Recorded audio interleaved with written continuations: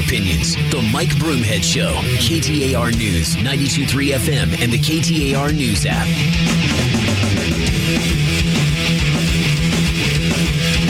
All right, a little Brent fan. Metallica. Thanks for being here. Earlier this morning, just after 9 o'clock, we spoke with the Speaker of the House in the Arizona State Legislature, Ben Toma, an introduction of the Protecting Arizona Against Illegal Immigrations Act. This would be a CR, HCR 2060, which they want on the ballot. If it passes the House and the Senate, it will get on the ballot, and voters will decide on what they are calling the strictest, the toughest immigration law that's ever been written. So I spoke to Mr. Toma about this and asked him what's in it and what will it accomplish. And here is a little bit of what he said. It actually adds a significant number of changes. And, for example, tougher penalties. It creates two new Class 6 felonies. First, for anyone that's working to either alone or with others to obstruct or prevent anyone from doing their duty to use a verify as required by this law. And then secondly, of course, for any employer would be guilty if the employer knowingly refuses to verify the eligibility of someone, either that they know or should have known that person was not lawfully present in the U.S. You know, as an outsider looking in at this, the questions I would ask of anybody that's an opponent of this is what are they supposed to do? Nothing? This is a major question. This is no longer a partisan issue except in the halls of Congress.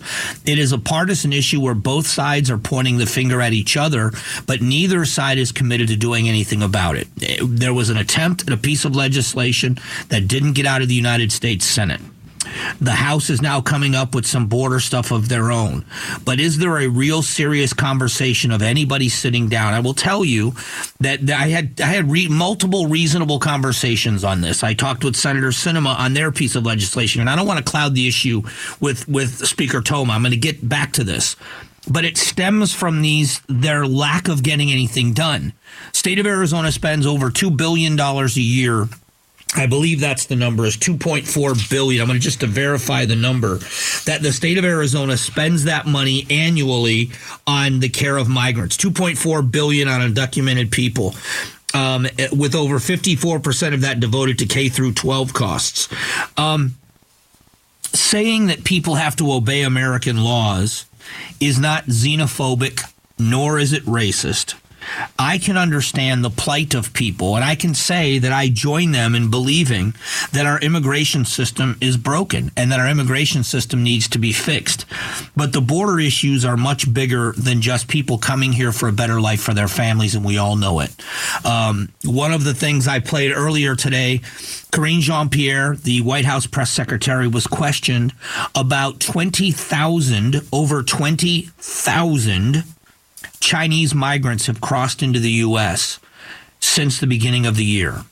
Most of them are of military age young men, not families. So we understand the national security risk of that. We do know that there has been a huge uptick in the number of people that have crossed the border that have been captured that were on the terror watch list, which also means begs the question, how many of them have not been caught that are on the terror watch list? There are huge national security implications. We haven't even talked about fentanyl and how Arizona is the super highway for fentanyl distribution nationally. And so for the people that are opponents of these pieces of legislation, whether you like it or not, there are some in the business community talking about this, which we're going to get to in a moment. But I also want to know, what do you expect the legislature to do? This falls squarely on the shoulders of the Biden administration because he's the president now.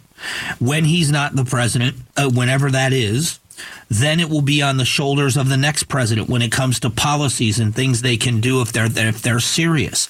And so far, we haven't seen anyone show us that they're serious about this. Senator Sinema came on this show and talked about her piece of legislation that wasn't successful. It was a reasonable conversation about the things that are in it. We also, backing up most of what she said, was the head of the Border Patrol Union, the Border Patrol Council, which represents the Border Patrol agents, who was in support of this legislation, getting to debate on the Senate floor, in the Senate, to get to the Senate for debate. And the reason why is Brandon Judd told us is because there's good things in this, and we need to get the bad out. We need to get to this out there. Well, it didn't happen. We had Representative Juan Ciscomani, we had Representative Andy Biggs talk about why they were against it. Why wasn't this the beginning of a conversation? That's a great question. But in the meantime, what is Arizona going to do to protect Arizona? That's what the job of the legislature is. So he talked about crimes, because I said to him, one of the concerns, one of the detractors of this, and I'm going to read from the story that's in front of me.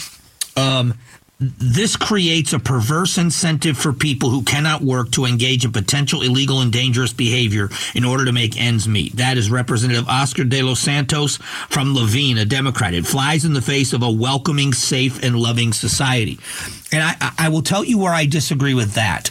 It does not fly in the face of a loving, welcoming society, because you're only welcome. Again, if you own a grocery store, you welcome customers in. You should have an inviting environment for people to come into your store and shop. You don't have to say, we don't want people here that aren't supposed to be here. You can't shoplift in this store. We don't want people loitering. That doesn't mean you don't have a welcoming, and it isn't an inviting environment. That's the problem with this. So I asked Mr. Toma, I asked Speaker Toma about this. Are you concerned about an uptick in crime because people aren't going to be working? And that's where we have an uptick in crime already, from the fact that we're not enforcing immigration laws, where our border is open, and all of the invasion that's happened there, specifically the fact that we've got fentanyl coming over the border, which I know has been talked about a lot, human trafficking, but just the human cost of having these policies that continue to invite people to be here, and how are we supposed to take care of them? So I think that's an excellent point. And so the other side of this, if you look at cities and states that have had welcoming laws for people in the country illegally, you have the state of Massachusetts, which has a mandatory shelter law, which the citizens desperately want to change, because they understand as immigrants come to this country, they know if they go to Massachusetts, the law says they have to be sheltered.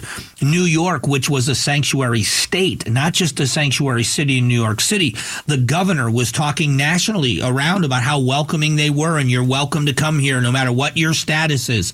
She went and changed her tune when she did cable news shows, because New York is overwhelmed. The city of Chicago, which is a very liberal voting base, the voters in Chicago have got a very poor approval rating of their mayor and his handling of this issue. And they also want to reverse their status as a sanctuary city because it incentivizes people to go there.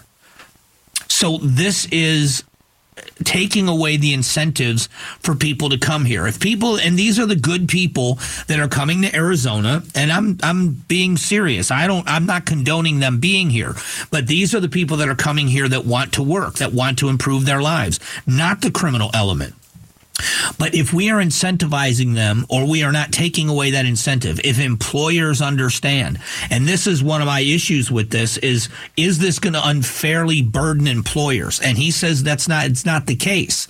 Mr. Thomas says, I own a business. He said, this is not about creating more bureaucracy. Listen to him. This isn't about creating more bureaucracy to make it tougher for businesses, especially as a small business owner. I can 100% vouch for that. And that was never the intent. This is about holding those that have been skirting the law and have been using the loopholes accountable to ensure that this stops happening, and that people that are willing to take advantage of Arizonans that are working here legally go somewhere else. So the question is, for voters in Arizona, many of you are going to vote. If given an opportunity to say, if you come here and you try to work illegally and employers are skirting the law and hiring people illegally, they're going to pay a heavy price. So that means the employers are going to be less likely to do that. If the employers are less likely to do that, will the people that are here, when they enter through Arizona illegally, will they go somewhere else where it's easier to find work? Will it take away that incentive? incentive? And if that's the case, are you in favor of it enough that you would vote for these laws to be on the books? That's the question that voters will face if this gets to the ballot.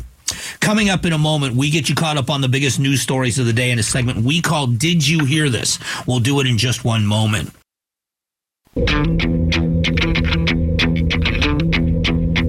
Strong values and strong opinions. The Mike Broomhead Show. KTAR News, 92.3 FM, and the KTAR News app. All right, let's catch you up on our biggest news stories. We call it Did You Hear This? Did you hear this? Broomhead's reaction to the hottest news stories. Arizona House Speaker Ben Toma joined the show this morning to talk about the immigration law he's working on to get on the ballot in November and why he decided to add to the E-Verify law. The reason this is important is because, I've been scratching my brain how to do this in something that's significant that removes the incentives for illegal immigrants to stay in this state in particular. And that's why I built on the original E-Verify law, because that was upheld as constitutional by the United States Supreme Court. Do you think this can get passed on the ballot, and if it will pass, if it does? Yeah, I think it could. I think it's got to, people are very frustrated about illegal immigration, and doing something about it I think is important, but there are big questions that remain. One of them is enforcement, because he talked about it gives the ability for county attorneys as well as the attorney general. But what's the enforcement arm here? Is this the police? Do the police have to do these investigations? Who is it that does the investigation into this? Does it have to be somebody from the county attorney's offices? Those are some of the questions as well. But people are frustrated and they want something done and they want to send a message. So, yeah, this has got a chance of passing if it gets out of the House and Senate. Late last week, the Alabama Supreme Court ruled that frozen embryos should be recognized and protected as unborn children. The decision reverses a lower court's ruling in a case brought by a couple who sued a fertility clinic for wrongful death after someone dropped their frozen embryos on the floor, destroying them. Do you think this ruling will have a ripple effect on IVF, custody battles, and other post-Roe laws across the states? Yeah, I think that there's a big issue here now. We have always argued whether they like it or not. The argument about abortion has always been about when does life begin? Because everybody recognizes that a human life, whenever you deem that to have begun, that human life is entitled to constitutional protection. The Right to Life crowd, many of them say it starts at conception. Others are saying it starts much later in the pregnancy. So they've come to this conclusion of 15 weeks. But if this is now upheld by the United States Supreme Court, if we have someone that says, or the Supreme Court says that human life is in an embryo, well, then that deserves constitutional protection. So is it going to get that far? We'll see. But this could have really big implications on any kind of abortion law that the nation sees. You are listening to Did You Hear This? We do it every day at 11:20 to catch you up on the big headlines. Yesterday afternoon, Senate candidate Kari Lake joined Outspoken with Bruce and Gatos and had this to say about Ukraine and U.S. involvement. I mean, it's very obvious when the spring offensive went nowhere in Ukraine that war was lost. You'd have to be a fool to think it's still salvageable. The only way it could be is if we want to send NATO troops on the ground into Ukraine. It's over. It's lost. And I will never vote, by the way, to send NATO troops into Ukraine. The only question is how many more people are going to get killed. Do you agree with her assessment on the situation? I'll be honest. I don't have the access to the data that she has access to with her campaign. So I don't know if all is lost. I do know that the U.S. is continuing to fund Ukraine because we have seen in years past what happens when you stop someone from in an incursion on somebody else's land. We had to send a message, and we're doing it without U.S. troops. In that regard, I was supportive of helping Ukraine push back so that our NATO neighbors, our NATO allies, are not being put upon by this dictator and who we have in Vladimir Putin. But as far as whether or not it's lost, there are many saying that yes, it is. So unless we're going to get deeply involved, are we watching now what is the next step, which is some kind of resolution? And I agree with her in this sense. People have got to stop dying. It's the death that needs to end. And what is the fastest way to make that happen? Julian Assange is having a very important day in court in London today. Outside of court, it's come to this, a 2-day final hearing for the WikiLeaks founder, and the stakes couldn't be higher. His wife Stella addressing the crowd. They have to know they can't get away with this. Julian needs his freedom, and we all need the truth. If the judges rule against Assange, his supporters worry he could quickly be put on a plane to the U.S. That's ABC's Tom Rivers in London. Do you think Assange should be extradited to the U.S.? Well, again, that's one of those stories. That's one of the big arguments, is the argument about transparency and the argument about national security.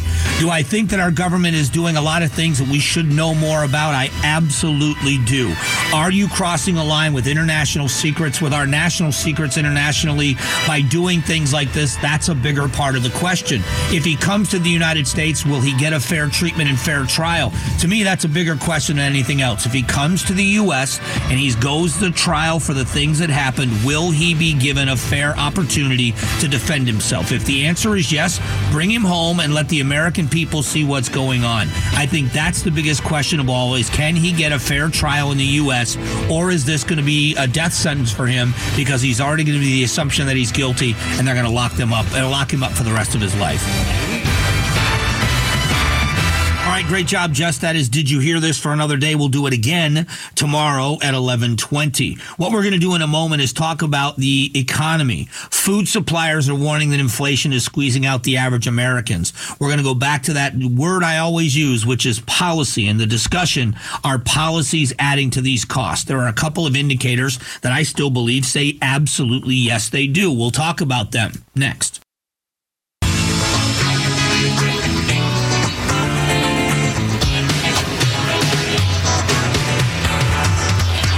Strong values and strong opinions. The Mike Broomhead Show. KTAR News, 92.3 FM, and the KTAR News app. You know, it seems like we talk about the economy very often. There's a battle that's going on between the producers of what we consume and the White House. First, it was the fossil fuel companies, and there's a lot to do with policy that I think jacked up the prices of fuel.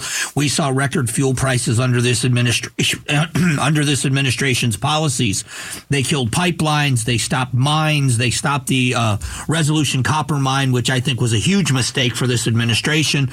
They've now stopped a bunch of liquefied natural gas projects, 3 of them specifically in the United States, because of concerns about climate change. Now, they didn't say that it was going to affect climate change. They said they weren't sure. And until they were sure, they were going to freeze these projects. But what that does is it sends a ripple effect. We just had a conversation about what's happening in the war between Ukraine and Russia, and how the U.S. is sending billions of dollars in aid and munitions to Ukraine to aid them in pushing back Russia as best they can. But we also understand that when we make a decision, we as a nation, we make a decision when it comes to the LNG, and we're not going to produce it, and these projects are going to be killed. What that does to the market in nations like Russia is it enriches them.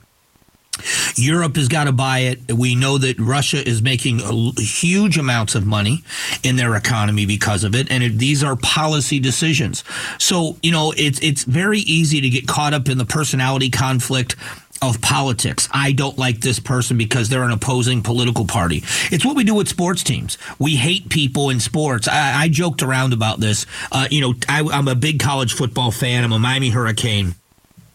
And when Tim Tebow played his last game for the Florida Gators, and I am a Gator hater, I actually tweeted out that I can start hating the Gators again now that he's gone, because he was such a respectable guy. But I'm not a fan. But in sports, I can be emotional. I can just say I can't stand that team, and there could be filled with people that I have a great admiration for. You know, but sports are, you can afford to be just emotional when it comes to sports. When it comes to policy and it comes to the direction of the country, you've got to back things up with specifics. And I will tell you specifically the stopping of these projects. There's another project, or there's a story I have in front of me of a rancher in northern Arizona. And if you remember last year, in August of last year, President Biden came to Arizona and declared a national monument in what they aimed at protecting tribal lands. But what they did in that designation was not only stop the future of a possible uranium mine, but they also stopped the grazing of cattle on over 1 million acres of land in the middle of nowhere. One of the ranchers is suing the Biden administration. So I can make a direct connection, and so can you. Intellectually, we all understand it. Ranchers and farmers are the true environmentalists. They want to make sure that there's enough water. They got to make sure there's land for their cattle. They live off the land. They make their livings off the land. It is in their best interest to maintain it properly. Well, now you take that away from them, and the cost of their business goes through the roof. In many cases, it could damage it irreparably, and he's suing the administration because of it. So here we are with beef cattle being at a minimum since the 1970s, the smallest numbers. It is much more expensive to feed them, especially if you're feeding them hay.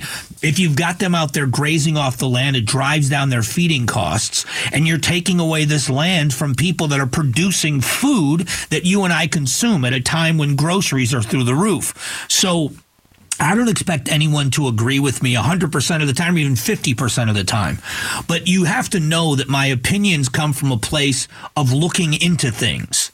When the White House comes into office, and before this president even took office, saying that he was going to destroy the fossil fuel industry, no more drilling, go and look up the video. And then the pushback is, well, if you look now, the U.S. is producing more oil now than we ever have before. And what did it take to make that happen?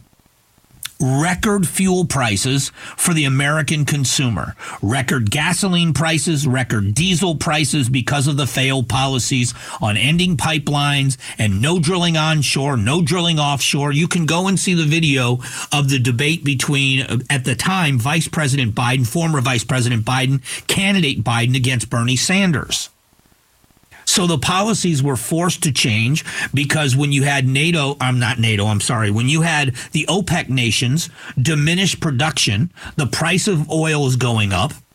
The heavy oil that was used in heating oil, when you now have this natural gas moratorium in the U.S., it is going to make it more expensive for our European allies to buy what they need in liquefied natural gas. They're going to get inflated prices from Russia. It's going to enrich that country. But you look at what it does to the American production and the American workforce. These are policy issues that directly correlate to inflation. This administration was told over and over and over again that it was not going to be transitory inflation, and they didn't listen. So you've got food suppliers warning Americans that they're getting squeezed by inflation, and yet there are still policies in place that are making it more difficult for food producers to economically produce the food we consume. Is it 100% Biden's fault? Never have said it once. Never have said it. Did the war play a role in grain for food and heavy oil for heating oil and others? Absolutely, it played a role. But denying that the policies of this administration didn't play a role in it, that's pure politics. We all want affordable food. When you look at the mining projects in Arizona, I keep harping about the Resolution Copper Mine, and I know there are others, and I hear from people that talk about others. My connection is my friend Steve was able to get me a visit to the Resolution Copper Mine, and I got to see it with my own eyes. I watched a video about it for quite a while, then I went down into the mine, and I learned about the environmentalist standards that they put in place. It is the most environmentally friendly mining project in this country, probably in the world. The water they need, because we're so concerned about water, they have it. I watched them. I talked with them. They have a water treatment plan where they take the water that's used in extracting the copper. When the water is done being used, it is sent downrange to a water treatment plant. The water then is reclaimed. That reclaimed water is then just sent down to water crops. So the water is being salvaged. The land is not going to disturb the sacred land. And I know that I don't have time to give you my entire resume, and nor should I. But I have spent a lot of time on tribal lands in Arizona, probably more than the average person. Not more than some, but more than the average person. So I have a great amount of respect for the history and the culture of the Native American tribes. This is not going to destroy tribal lands. As a matter of fact, some of the people I met working for the Resolution Copper Mine on my visit are members of the tribes. They believe in the project. Doesn't mean everybody does, but there's another side to the story. This mine has enough copper in it to produce 20% of this nation's copper needs for the next 50 to 60 years, right here in Superior, Arizona. So go to that part of the state and look what it can do for the economy of that area, for the economy of the state overall, what it would do to the tax coffers for the state of Arizona if we could just start producing copper. But that was ended by this administration. So we're going to watch the price of these commodities continue to climb because the demand is growing with the push toward electric vehicles and solar panels, all the minerals we're going to need, including copper, in all of this, and yet we are diminishing our capabilities of doing it in a good way just for the word environmentalism. It doesn't make sense. It's damaging to our economy. It's hurting the producers of the food and the fuel that we use. And they're demonizing those people as profiteering. I just think it's the wrong way to look at it. It's the wrong direction for us to take. We're going to connect this also to the workforce in a moment because in addition to higher costs for production, who will do the work? There is a number about actually not just a number, a statistic about the number of people aging in this country and what's it going to mean for our future. I'll get to it here coming up in just a moment. Strong values and strong opinions. The Mike Broomhead Show. KTAR News, 92.3 FM, and the KTAR News app. All right, a few minutes left before we close it out. I've got a headline that I want you to hear, and it's called The Silver Tsunami. Now, I got this from Axios, and the silver tsunami, record number of Americans set to turn 65 this year. There are a couple of things that are big implications in all of this. A record number of Americans turned 65, about 4.1 million people, according to the Wall Street Journal. The surge of 65-year-old baby boomers born 1946 to 1964 will continue through 2027 with calls, they call it a silver tsunami. Today's 65-year-olds are redefining a milestone long associated with retirement parties and the end of productive years. They are wealthier by many measures healthier than expected to live another 20 years. One quote says, "I'm not tired, I'm healthy, and I enjoy my job." Kathy Wheeler, who turned 65 this year. There are a couple of things. First of all, the implications on Social Security. As you know, we are finding ourselves as a nation deeper and deeper in debt. And part of it is because of our commitments to Social Security and Medicare, Medicaid, which we can't back out of. I don't think anybody is talking about backing out of those programs. But how do we keep them solvent? Ignoring them for political reasons and saying everything is fine, keep your hands off them, isn't doing the job. We have got to address this issue. We are going to be spending more money on interest than we do on other things like national defense. And there's not a business, there's not a household that can survive with those kinds of debt numbers, and we all know it. It's not going to get better. It's getting worse. The good news is, and my favorite word, my favorite word is dichotomy, because everything is. The dichotomy is our healthcare system, our ability to live longer is so much better now. My father died 15 years ago of colon cancer, but he died because he never went to the doctor. That was a big part of it. But the advancements, my brother and I, because it's in our family, get the tests done, get the colonoscopies done.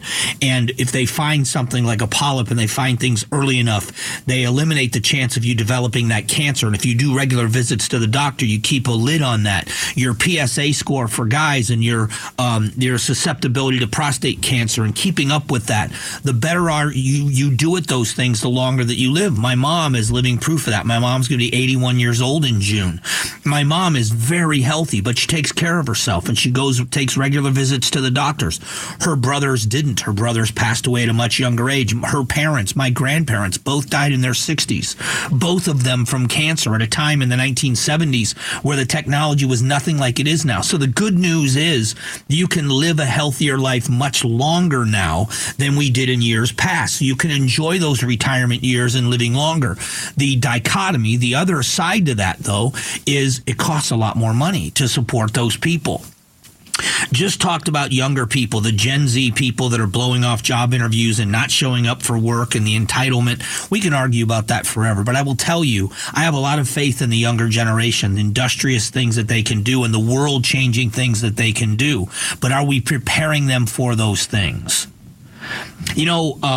Every kid wants to do something fantastic. At least I think they do when they're young. You want to be an astronaut. You want to be a singer. You want to be a dancer. You want to be a football player. You want to play in the Major League Baseball or the NBA.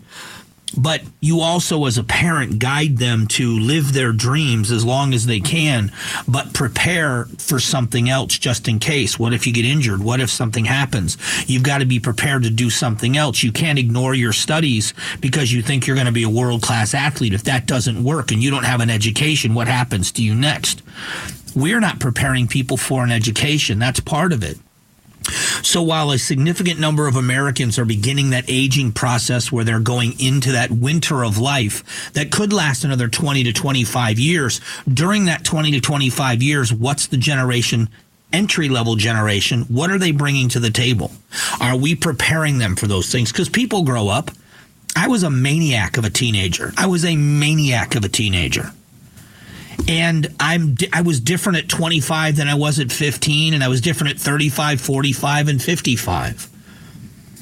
But if I hadn't had the education I did at a young age, if I wasn't prepared to be a learner, when I decided I was going to be smarter at 25 than I was at 15, I would have been ill-prepared to do anything about it, and I would have been trapped because I didn't have the ability to climb out.